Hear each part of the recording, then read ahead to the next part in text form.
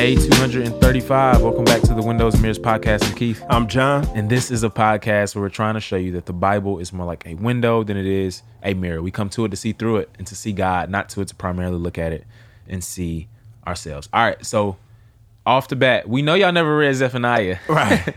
So we're just going to walk through it today. Yeah. And just kind of give you a sense. It's a really short book. One of the prophetic, one of the 12, the book of the 12, minor prophets. Zephaniah is this guy who's prophesying in the last few days of the southern kingdom of Judah. Right. So if you remember, Josiah came through and he was a bright spot in a dark year, right? A dark season in the history of Israel. And he tried to reform the nation. Right. But he couldn't do it, right? Yep. The Canaanite nature, religion, way of life was too entrenched in Israel's bones. Right. And it just was no turning around. There was no mere man who could turn it around. Yep. God had to do it.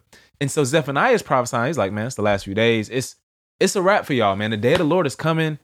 It's going to be terrible. So he's going to talk about the day of the Lord all throughout the book. And he's going to talk about how terrible it is, right? So when he talks about it's a wrap, he's basically going to say, all right, listen, you remember in Genesis when there was nothing and God created the world and made something? Yes. He's like, all right, look, we've messed up this something so much that God's actually going to go backwards and he's going to take the something and make it nothing. So he's going to spend his time and say, look, man's going to be wiped out here, right? This land is going to be desolate, right? Think of this land. Chapter 1, he's going to talk about, yo, listen, places y'all set up, y'all's idols, your economics, all of that, gone, bro. Mm-hmm.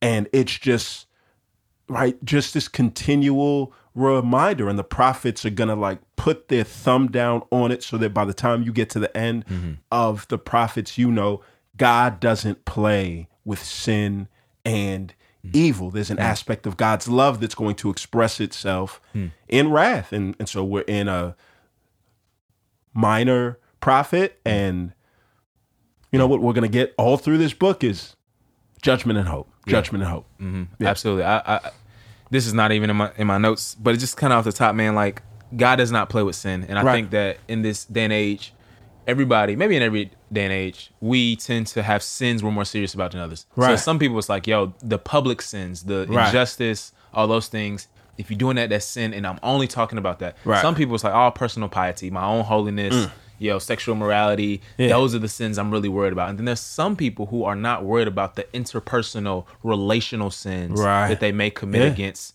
their spouses and their family. And so there's so many levels to sin, and God hates it all. There's no, parsing this is greater than that. Like, God hates it all. And like you said, he's like, I'm gonna just wipe out the whole thing and start over. Right. Just like I did in Genesis 9. Right. I'm not playing. And so you see that here. One of the things you also see in chapter 1 is he's going to talk about, those who bound worship on the rooftops to the stars in the sky, who pledged loyalty to the Lord, but also pledged loyalty to Milcom, and that's a Canaanite deity. Right. And God is like, yo, like syncretism, right? Like, one of the things that man has always done, they want to create gods in their own image. So what they do is they take some of... let me get a little bit of that. Let me get a little Christianity. I like that. They act like it's a salad bar. Let me get some of this. Let me get some of that. No, nothing. That's too much. I love the mercy and the forgiveness. Yeah. But I don't like the loving your enemy type stuff. So let me throw this off to... Yeah. So people just mix and make religions of their own kind. If you ever did any real evangelism, especially I've done some in the West End, people love doing that, bro. Right. They'll literally take some Bible passages. That's dope. No, I love God. And then they'll take some Quran. Right. And then they'll take some like New Age. Like, it's just like, yo, like, you can't do that. You can't set the agenda, because the consistent theme throughout it all is you. Right. And you're creating your own God. Oh, man, that's good. Yeah. So chapter 1 is just God saying, yo, I'm going to wipe it out.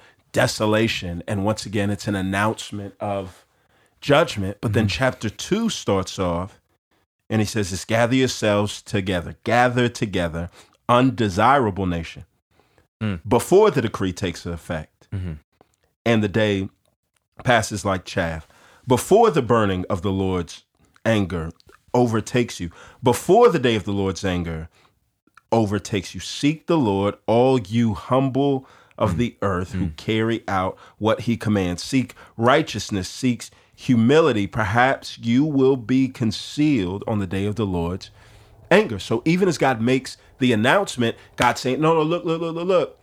But there is also this window of time, right?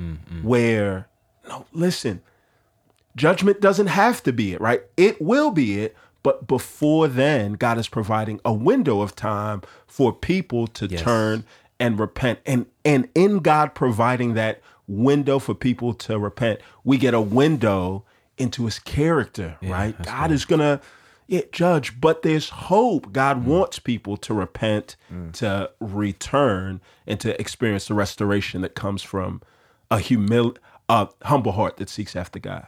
God is always going to throw a life raft before he lets anyone drown in the sea of his wrath. That's good. He's always going to throw a life raft out there. And it's like, yo, all you got to do is latch on, right? Repent, be humble, seek the Lord. And he always does it in every prophetic book. We see it over and over. After that, he's like, yo, once again, I'm not impartial. Nations, y'all are going to get it too. Everybody going to get it too. Right? The Philistine nations, Gaza, Ashkelon, all you guys, Cushites, Ammonites, Moabites, Syria, everybody's going to get it. And there's many things that we could probably worry about in this life, but one of them is that God is one of the things we don't have to worry about is God's fairness, God's impartiality, God's justice. That is fixed, right? And God shows us in this text that is the case. One of the things he says too in chapter 2 is, he talks about just the fact that this is not the reason that these nations are going to be judged. There's many reasons, but one of the reasons he brings out here is like, because they've came against the people of the Lord of armies. Right. So even in God saying, I'm going to judge my people, he's still going to take care of the folks who came against his people. Hey, listen though. Yeah. I can talk about them, but y'all don't. Yeah. You don't mess with my... right. God, and it's so, like, it's a good pastoral point. Like, man, God is so deeply identifying with his people's pain that it becomes his pain. Right. Like, hurting them is hurting him, right? Coming against them is coming against him, right? And so God is just identifies with his people in a miraculous way. And man, that should be a note of encouragement. Chapter 3, first 8 verses, he's back on Jerusalem's head. He is. Yeah, he's back on their head, man. God saying, yo, I'm gonna tear this thing down. I'm gonna take it all the way down to the studs. But what I love is that that doesn't stop there, right? Yeah. So it's like God is not on this demolition project merely just to tear down a condemned building, right? But it's this aspect of, all right, if there's a building that's condemned, it's like, God's going to tear it down to the ground, right, so that he could build up something better. Praise God. So Praise this God. ends off in hope, right? Like, we don't need to look at our past as our favorite landmark that, man, I can't believe it's been torn down. God saying, no. I've got to tear this down so that I could build up something more glorious. And that's how, and so we see once again that, God's judgment is final, but judgment is not God's final word. There's another word of hope after people aren't just experiencing heartache, but are getting judgment, or they're getting these wounds that are actually self-inflicted, that you have a God that's gracious enough where he promises to heal these self-inflicted wounds. Man, one of the things I just thought about as I did this text and prepared, I was like, here it is again. Right. Like, we keep going through the prophets. They have the deepest words of judgment. Right. But God is still promising, as bad as things were, as bad as things are, he's still, and it's like, God, you are just so good. Right. You are just so kind. And the only reason we get up and do this podcast every single day is because we've experienced this. Yeah. We've experienced the kindness of God that has changed the trajectory of our lives. Right. You know better than me. You've been a Christian longer than me. That's what... It's changed our lives, and it's here in this text. I know. And we just want people to experience. We want y'all to see it, like, and not just like see it, and be convinced of it. Oh, that's clear in the text. Like, we want it to be captivating and compelling. That you would be reminded, right? If you're at a place right now where you you feel the weight of, nah, listen, I try to control things. I set my life up in the way that I wanted.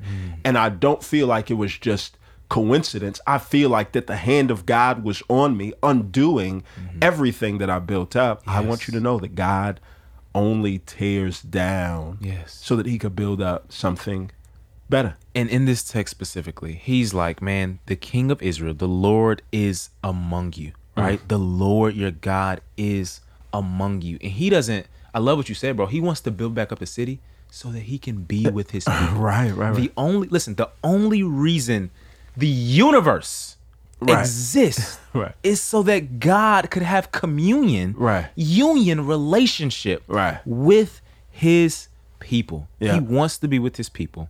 That is the good news of the gospel. That we serve a God, Emmanuel, who is God with us. Amen. Now let's pray. Our Father, thank you for sending your son to be the truest and fullest expression of you, God, in telling us how far we are from you, but reminding us of how close you want to be with us, Father, so much so that you wouldn't wait around for us to find our way back to you, but you found our way to us. Thank you for the Lord Jesus, who took the fullness of your wrath, the day of the Lord, and all the things that we fear hit him in a way that we couldn't survive, Lord. But he stepped in front of us. He took that, so that he might draw us back to you. God, I pray that you would fill us with humility that is thankful for the work that you've done, and that we would put our trust in you, that we would eagerly look forward to the day that you build something new out of the rubble that may feel like our lives right now. It's in Jesus' name we